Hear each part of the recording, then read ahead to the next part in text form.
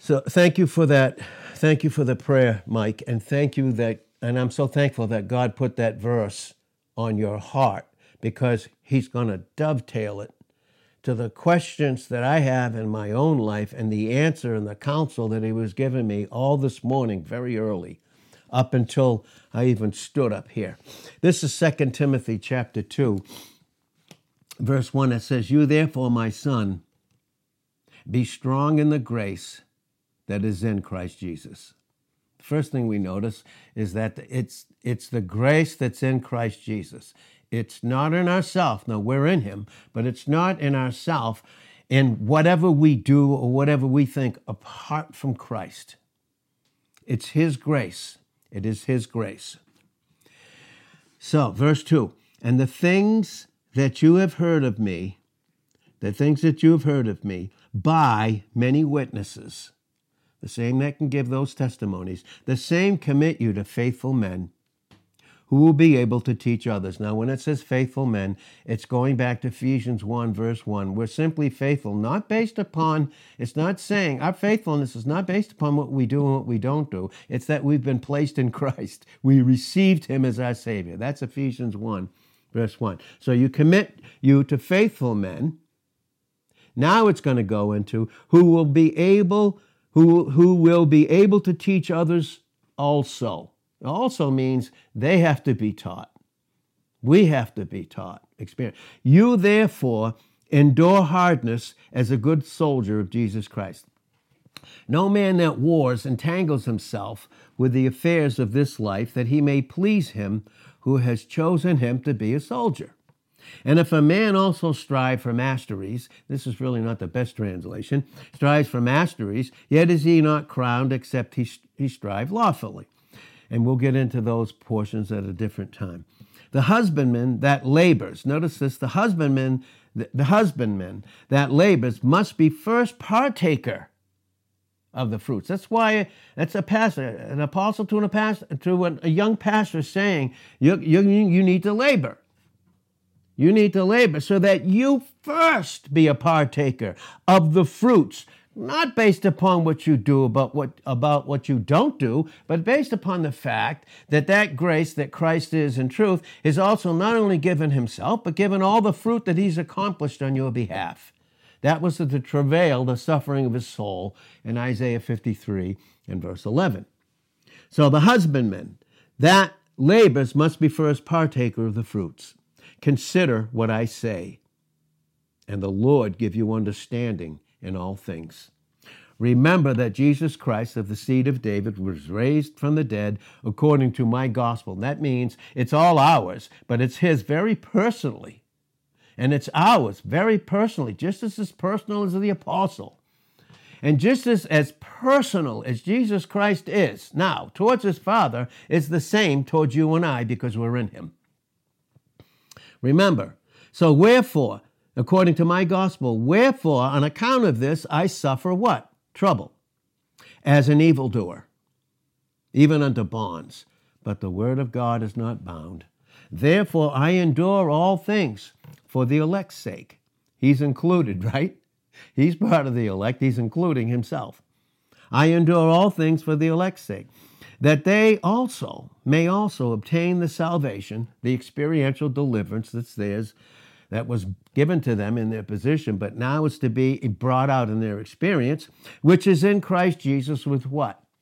With the eyes on eternal glory. And of course, for us, there can't be any apart from Christ. We couldn't have Him apart from grace, and so on. Now, verse 11, "For it is a faithful saying, for if we be dead with Him," if and we are in this context, it's the first classification of the Greek word if. If and we are dead with Him, we also will live with Him. In Colossians 3, verse 4, He's our life. Now, if we suffer, we will also reign with Him. If we suffer righteously, given this privilege and opportunity of grace to suffer. And notice what it says. If we suffer, we will also reign with Him. We never suffer apart from Him, any more than we do reign without Him, but we reign with Him. If we deny him, he will also deny us. This is speaking of fellowship and intimacy that sin interrupts. It's never about salvation, ever. If we believe not, and what a way to live. God almighty, God, please, I don't want to live that way anymore, do you? If we believe not, yet he abides faithful, he can't deny himself. Notice that? What a way to live. What a way to live. You follow the chapters. We have all those things. We're teaching them. We're teaching them. But something comes in that could cause us not to believe anymore, even what we teach. Even maybe what I experienced for a time. And now I don't. And then even if we, and the we there are all of us that are in Christ. His person is for us. His work about us is finished. His love has been completed in 1 John 4, verse 18. That's why even here in this world we'll have tribulation in John 16:33. But be of good cheer. I've already overcome the world. I've overcome everything. You're more than a conqueror. Romans 8, verse 37.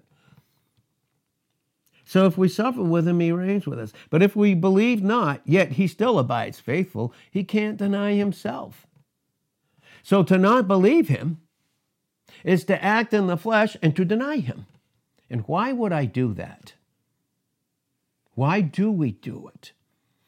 Why do we do it? And I believe for a Christian, those that are truly born again, and those that are truly in Christ as their salvation. And remember, in Philippians 2:12 and 13, where it says, work out your own salvation. That's not just the day that you were born again, is most emphatically important as it is, but to work out your own salvation is the whole course of your Christian life. And can that be worked out of me, if I don't have something in me? Work out your own salvation. It's very personal, very intimate. With a reverence and trembling. For it is God which works in you. Notice that. Oh, God, help us. For it is God that works in you. Stop not believing him. Why would you not do that? Who would be the source of causing you not to trust God and believe him? That's the enemy. That started in Genesis 3:1-6. He said that God is a liar. You cannot trust him. He's holding back something from you. And so therefore, you're born again, but in this thing, you can't trust him. You can't. The only way we would live in unbelief is to know ourselves after what he's already dealt with.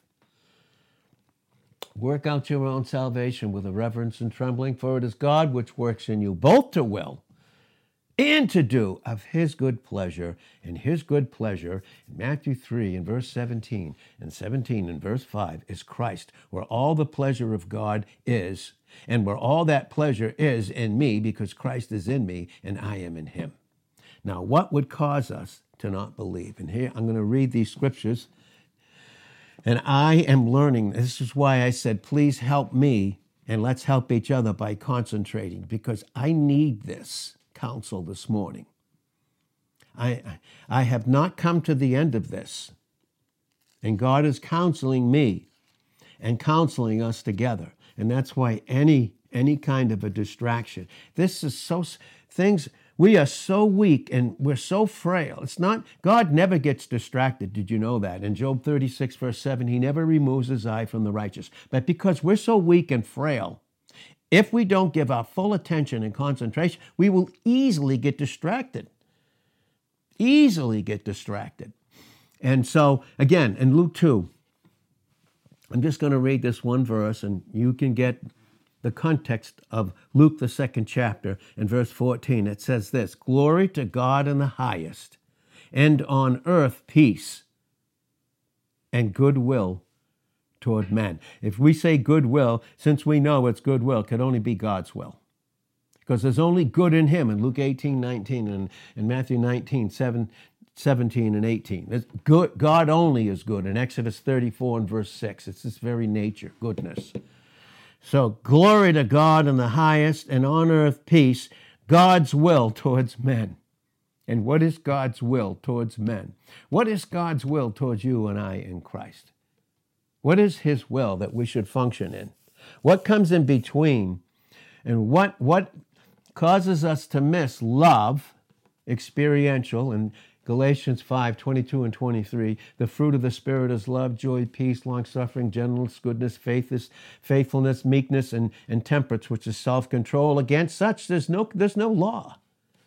But what is it? Love. Love, as many have said, is the cause, and the other 8 are the effects of that love. So love, being loved by God, because as he is, so are we, in 1 John 4, verse 17, and his love has been completed with us, about us, concerning us, in his Son, and that's why there's no fear in love. But what brings in the fear? What affects the joy? Love. There's love. Then the first thing, love, is who God is in 1 John 4, 8 and 16. And in his presence, in John 16, 11, there is what? Joy. And there's joy. But what happens? What is the believer? What was I missing? What was I searching for this morning? And what was I saying, God, why? What is this? Why does it seem that I'm occupied with so many other things in place of you? What is going on, God? What is it?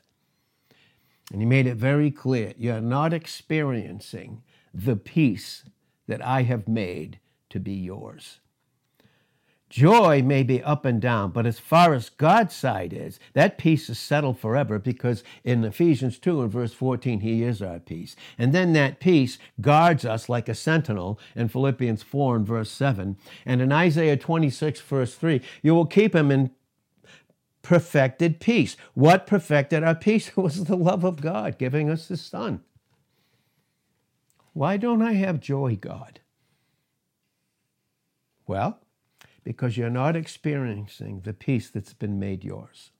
Now, in Romans, the 5th chapter, therefore being justified by faith, therefore being cleared of all guilt and condemnation by absolute dependence upon Jesus Christ and him alone, we have peace. It's not let us have peace, as some commentaries have said.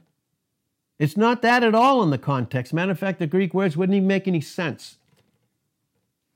Therefore, being justified, being cleared by faith. It's not let us, but we have it. We have peace as far as God is concerned, through our Lord Jesus Christ, by whom we also have access by faith, this dependence, into this grace.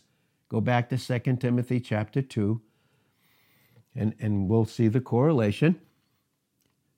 Into this grace wherein we stand and rejoice with an unbelievable joy in the hope of Christ in us, in Colossians 1:27, in hope of the glory of God.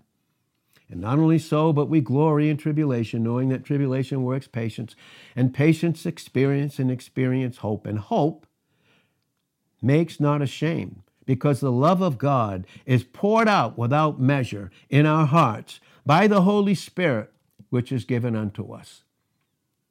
For when we were yet without strength, in God's perfect time, his appointed time, Christ died for who? The ungodly. The ungodly. Did the peace that God gave me have anything to do with myself? Not a single thing. Because when we were yet without strength, completely weak and frail, and by the way, in ourselves right now, that's what we are, we're weak. He has to constantly convince us of that. When we were yet without strength, in God's perfect timing, Christ died for who? The ungodly. For scarcely for a righteous man will one die, yet peradventure for a good man some would even dare to die.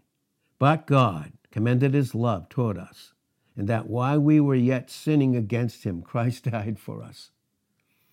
Much more then, being now justified by his blood, we will be saved from the wrath through him. For if when we were enemies, notice it, enemies, yet without strength, sinning, doesn't stop there, but enemies. Enemies, we were reconciled to God by the death of his Son, much more, being reconciled, we will be saved continually experience this deliverance through death and having life by his life. And not only so, but we also joy in God through our Lord Jesus Christ, by whom we have now received the reconciliation.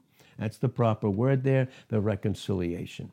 Now, again, it's talking about peace. Jesus said in John 14, verse 27, he said, let not your heart be troubled. He said it in John 14:1. Let not your heart be troubled. Do believe in God, believe in me. If it wasn't so, I never would have told you. And then in 14:27 of John, he said, let not your heart be troubled. My peace I have given unto you.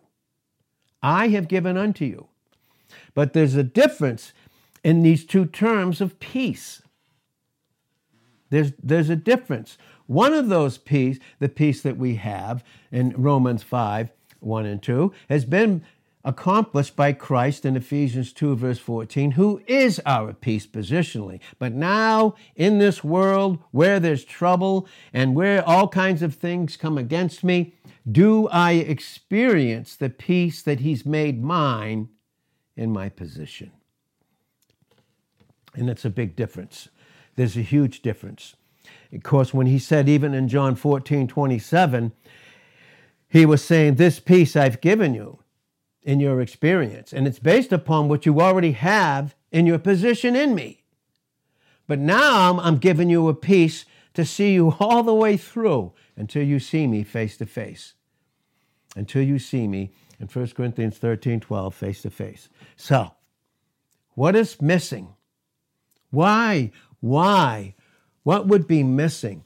Well, and I'm going to read Colossians, the first chapter, and you can see it even before you get to verse 21, but you can go Colossians chapter 1 through, and here we are in 20, and having made peace.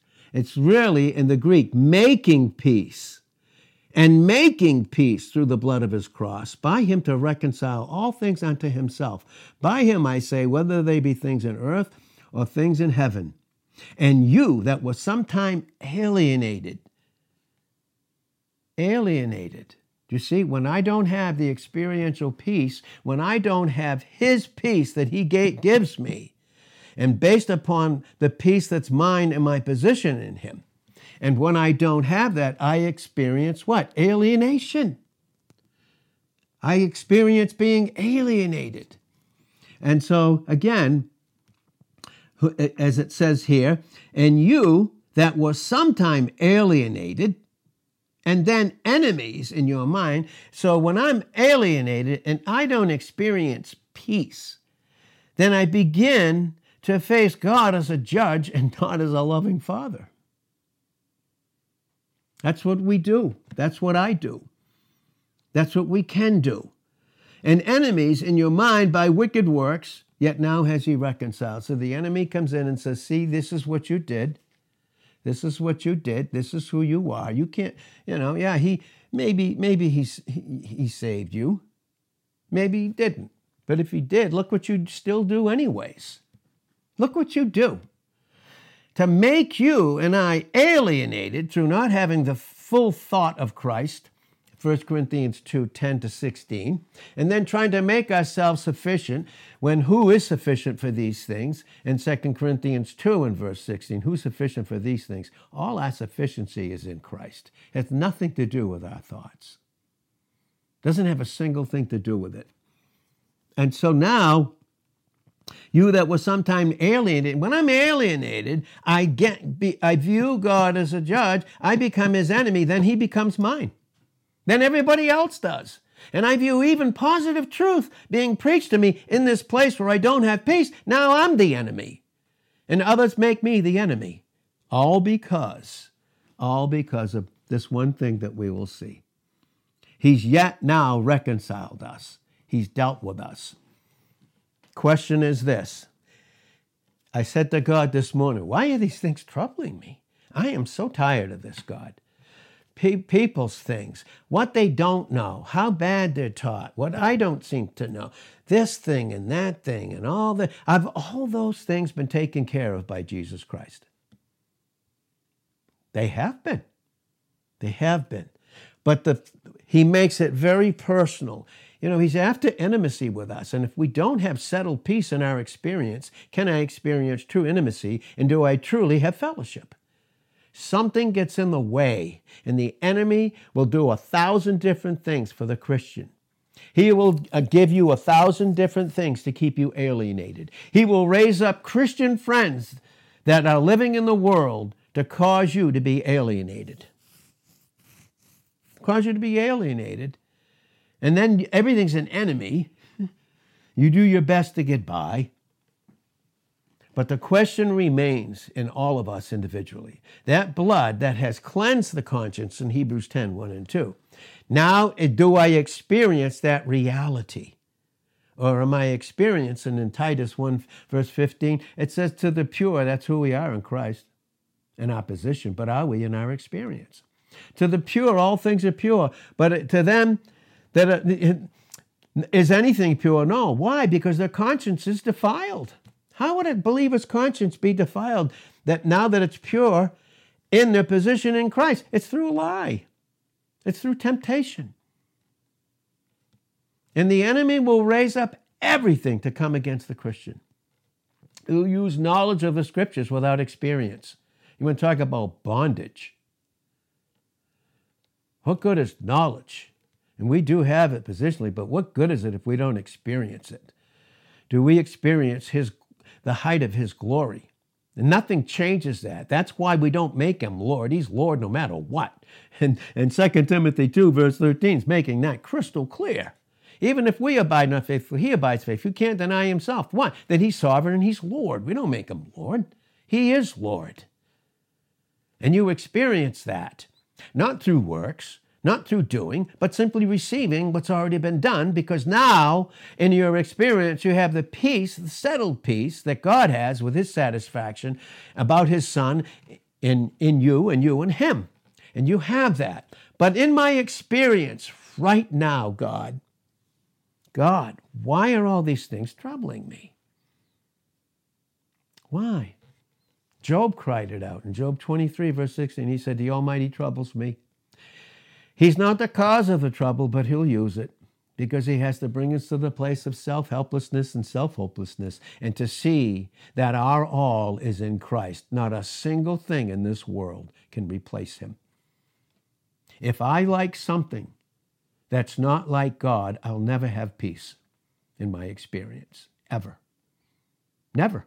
I just won't.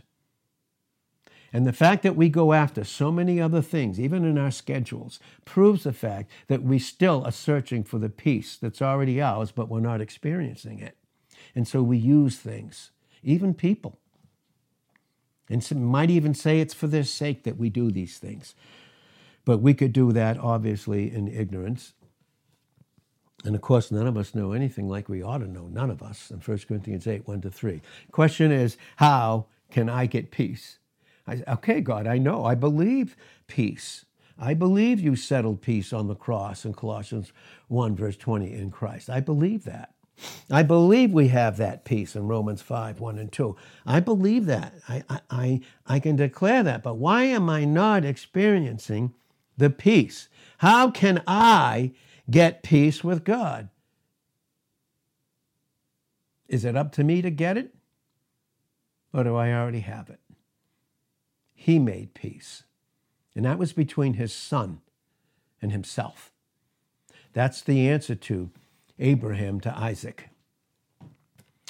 It's the answer in Genesis 22 and verse 8. My son, God will provide himself a lamb. And in providing for himself the peace that he has about every single thing about you as an individual in Christ, he wants you to have in your experience. Because he's been propitiated. You have a substitute. What am I substituting for Christ? That's the thing that gets in the way of the answer. God, how can I have peace? I tried so many different things, even recently. And God just told me, you know what? You want that thing because you're missing peace. And if you don't have an object, if Christ isn't your continual object, you have to find something to master you. If he's not your Lord, not you making him your Lord, but if he isn't your Lord based upon what he did and finished about you, then you've got to substitute something in place of him. How can I get peace? I believe in Colossians 1:20, you made peace. I don't deny it. I don't, God. I believe it. But I don't experience that peace.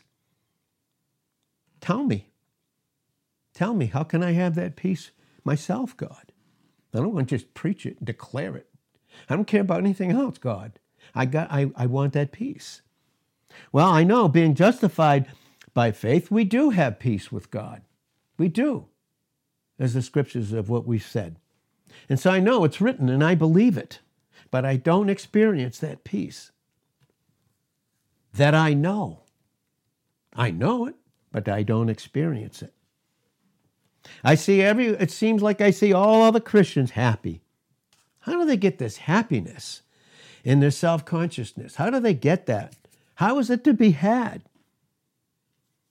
Well, the enemy would bring in this thought.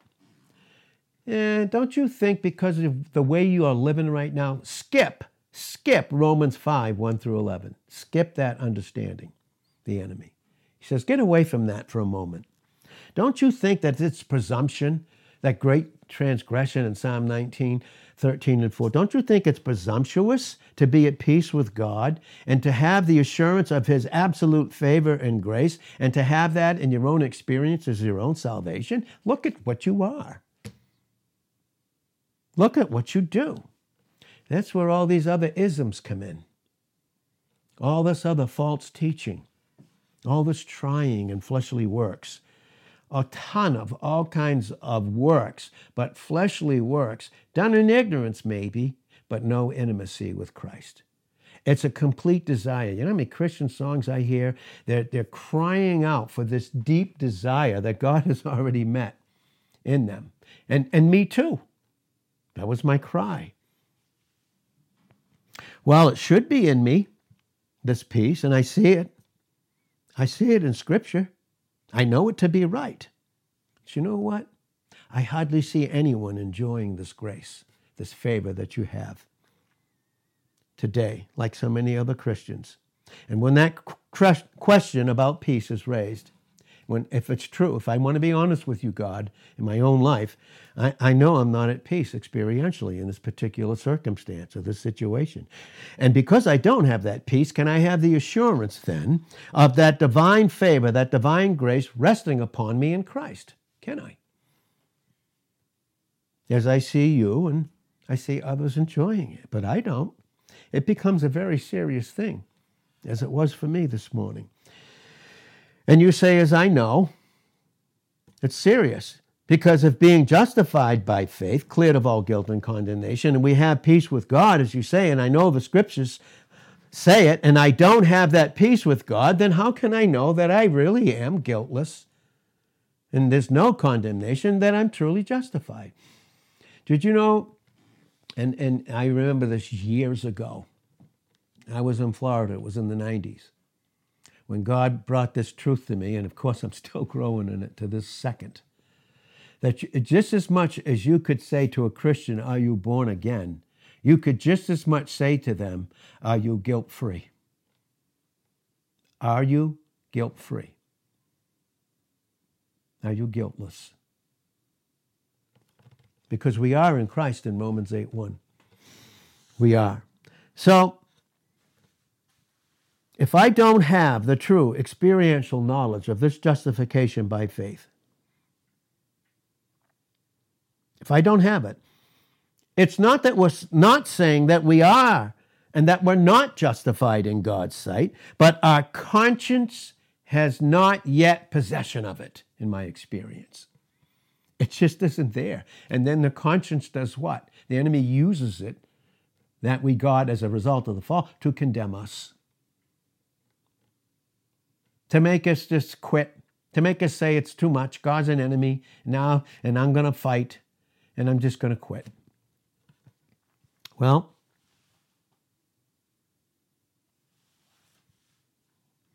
you know, even in the Reformation period, even in that period, they all held that if a man had not the assurance of his own salvation, he wasn't justified at all. If you didn't have, and I don't have that assurance of justification, cleared of all guilt and condemnation, then can I have, and do I have, the assurance of a salvation? And how many Christians don't? I'm going to tell you why, and I am learning with you as a weak and frail vessel, that when you fuse justification with sanctification, this is what you end up with.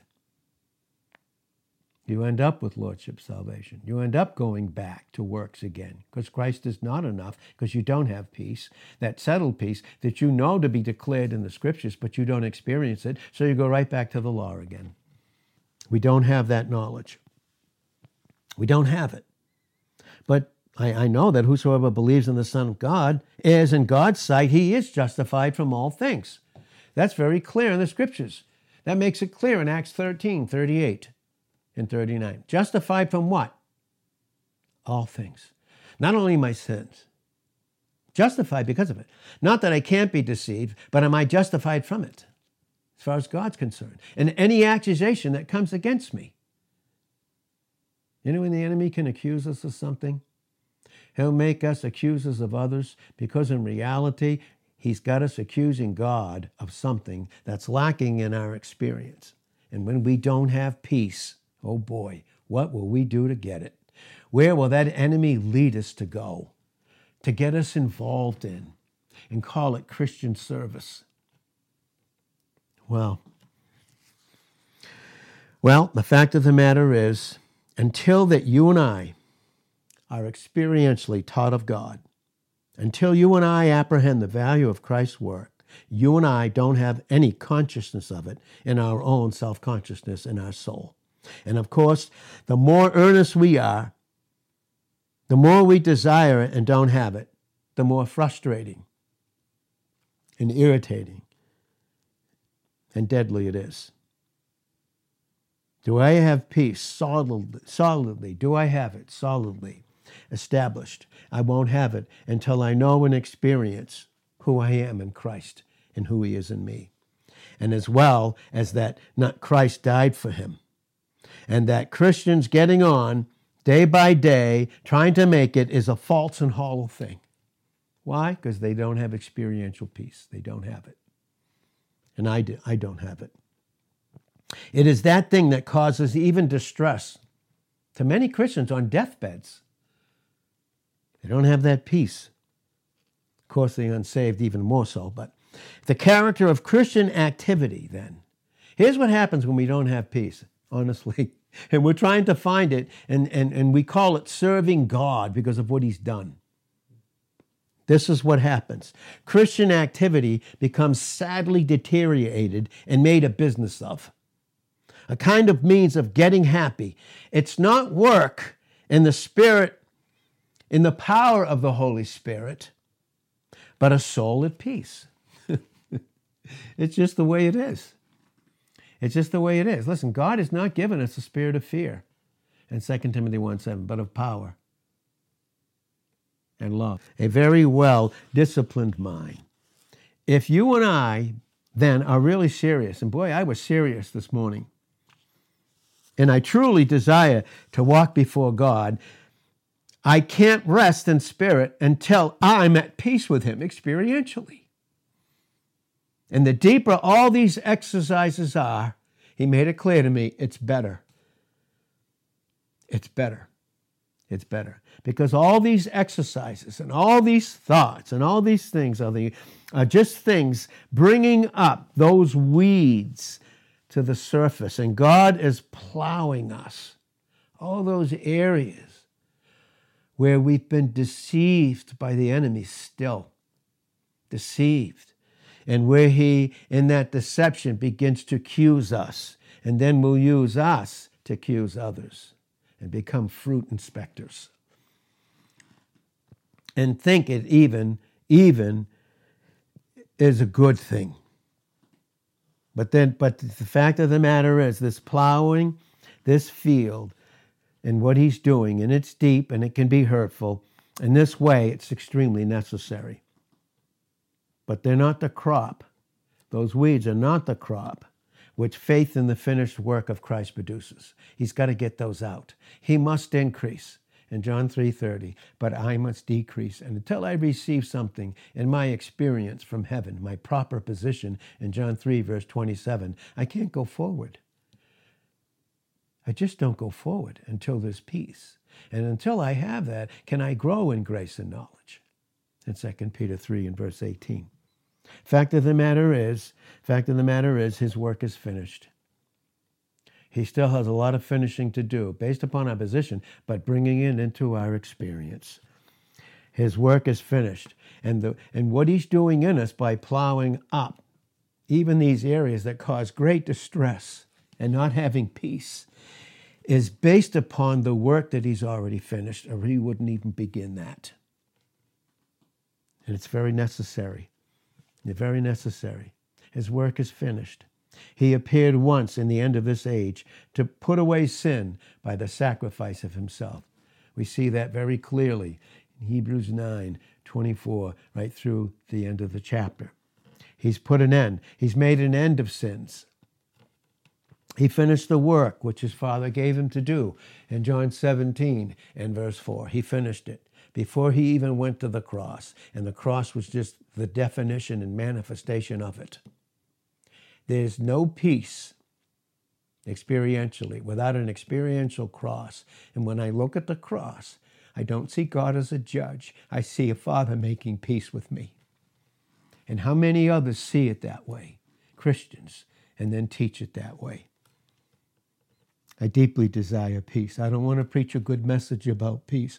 I don't want to be a great servant and go out and preach. I got to have this peace in my soul. Because if I don't, I just keep filling it up. Filling up the empty space experientially. And you can see that. And if you don't believe it, you look in the book of Ecclesiastes. Oh, vanity, vanity. All is vanity for the person, the believer that's in Christ, who try to fill the hole that's already been filled experientially, not knowing that it is positionally, and hasn't yet entered into the experience. I will do so many other things to try and get this peace that I don't experience. And boy, do we need that peace experientially based upon what's been finished for us. That work of Christ that he did alone, which puts away our sins, is complete and accepted of God. Ephesians 1:6, we're accepted in the beloved. And if we come to God by him, if you and I, when we come to him, if our sins are not all put away by that work that he finished completely and forever, they can never be. They can't ever be. Because Christ can't die again. He that dies once dies no more, in Romans 6, verse 9. And he did it all by the one sacrifice in Hebrews 10:10 and Hebrews 10, verse 14. Or else, as the apostle, he says it again, and he reasons it again in Hebrews the 9th chapter. You read that, read in Hebrews 9:20 right till the end. He must often have suffered.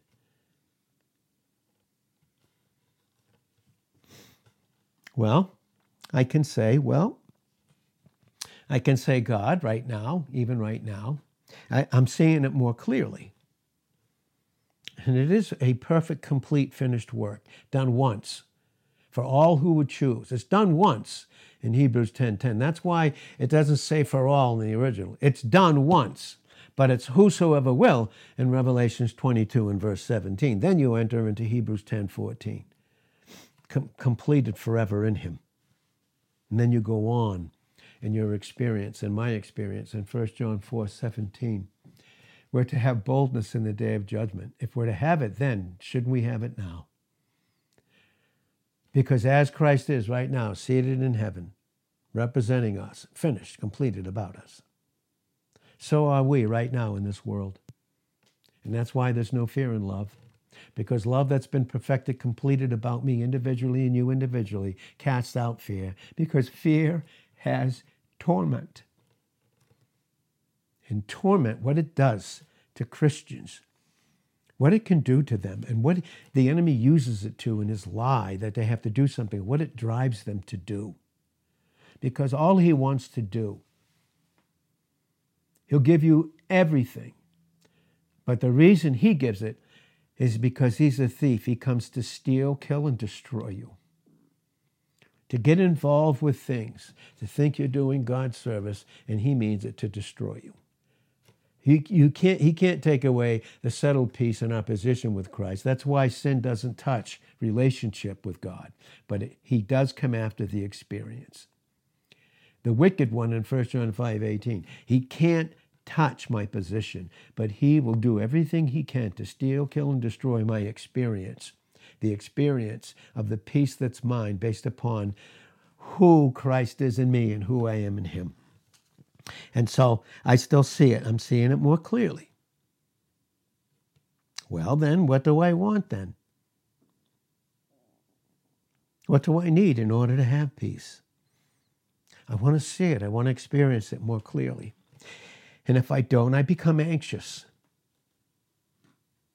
But before we speak of the condition and those hindrances that come against it, to have the work, the finished work itself, clearly brought before our minds is extremely necessary. That's why we need positional truth. But actually, the answer to the question is, who did this work? Who did it? Well, Christ did, of course. Of course he did it. Well, okay, Ed, you say that. Yes, Lord, I said it this morning. Yes, you have completed it. Okay, but then my next question is, what part did you have in completing it? Well, none. None, of course, except if you say your sins were there. And to what is your condition? To what condition of your soul does that apply? That peace that he made yours in Romans chapter 5, 1 to 11. What is it? A godly or an ungodly state? A godly condition or an ungodly one? Well, but aren't I supposed to be holy in my behavior? God? I'm just sick of it. Yes. Without holiness, no man will see the Lord in Hebrews 12 and verse 14. Yes. But don't you see how quickly, Ed, that's what you're saying to me. Don't you see how quickly, and with that false, ingrained instinct of self-righteousness, you turn from Christ's work to what you want to make your own holiness and to what you are. Oh, God. How we'd ever have peace there. Well, that quick-sightedness of each one of us that makes nothing of Jesus Christ and all the approval and satisfaction that God the Father is in resting in him. Well, you know what? Even the fact that we desire holiness, and that's why in Proverbs 13:12, hope deferred makes the heart sick. Why? Because the hope's in the wrong place. Hope deferred makes the heart sick. It's necessary. It's necessary for us. Hope deferred makes the heart sick. But when the desire, where's all our desire met? Isn't it in Christ? Doesn't that include holiness, the desire for holiness? Does it not? Well then, that desire that you and I have, I so wanted this morning, is the desire of the new man. And he's plowing up the old, plowing it up. Oh boy, he's seeking to awaken our conscience. Not to talk of peace, he can't. But first to break up false peace. Who am I relying on? Whatever, whomever, wherever I go outside of him, I will never have peace. Never. Doing service for him and not having peace is not doing anything that God likes, because we have the peace that his Son is. Ephesians 2 and verse 14. Well, I'm anxious, God, in my experience. I just can't find peace. You won't. You won't. And sometimes I don't even care. But even when you bring that up, that troubles me. But I still don't have peace. And oh God, I would give anything for it. I don't want to preach. Lord, I don't go anywhere, do anything. I please, Lord, I got to have this peace. Well, where do we find that? I'll tell you where we find it. We have to humbly learn what we are apart from him in our experience with this false peace that the enemy gave us to replace true peace, experiential peace based upon our position. What would we give? What would we give to actually learn that? Well, the enemy would rather have us occupied with a few bucks, a few dollars, to try and replace that peace that we so deeply desire in our souls. Oh boy, I'll tell you. No wonder the church, sadly, and the support of it, sadly, is going on. And the preaching of peace. No wonder it is. Because the enemy gets Christians occupied with themselves in self-occupation. And he pierces them through with many sorrows in 1 Timothy 6, 9, and 10, because the inordinate affection that money attaches to the soul is the source of all evil. But I repeat the question.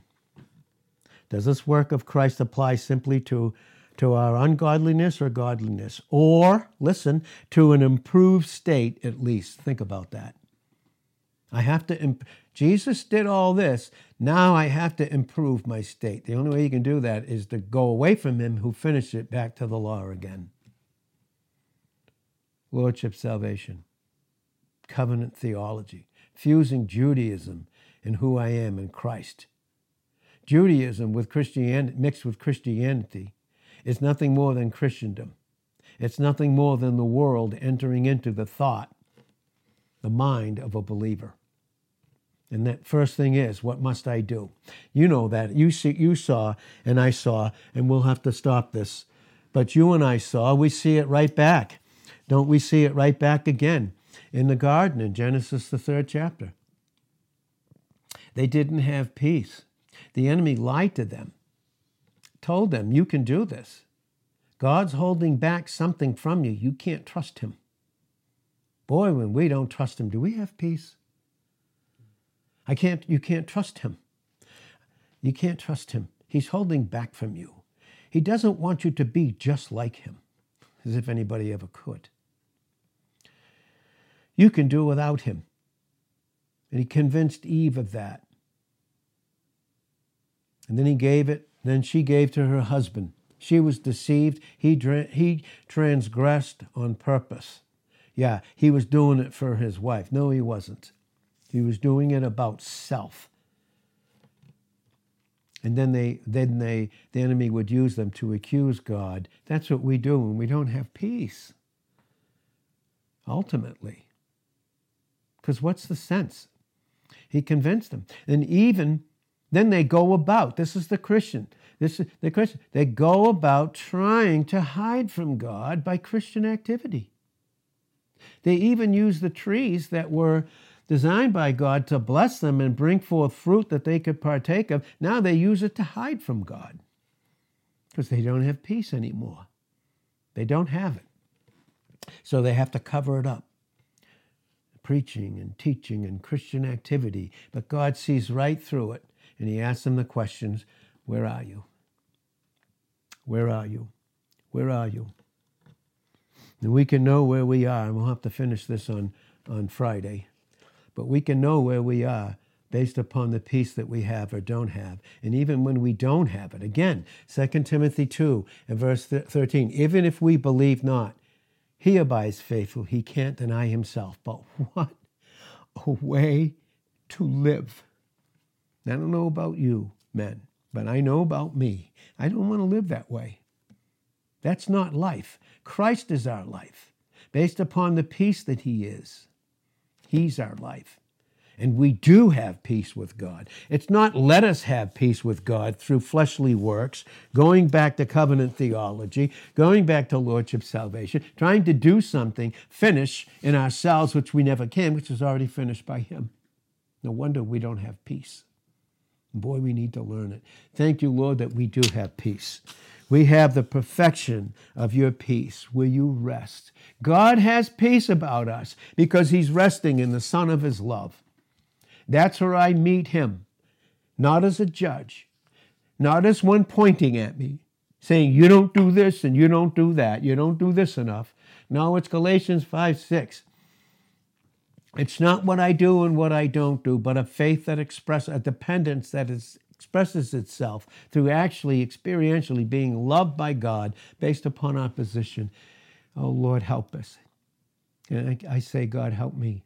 Help all of us. But help me, help my wife, help everyone that I know, every believer, every friend, every body member experience the intimacy with Christ, that peace, the peace of Christ is so one, where his Father rests and where our Father, in John 20, verse 17, rests. In Jesus' name, amen.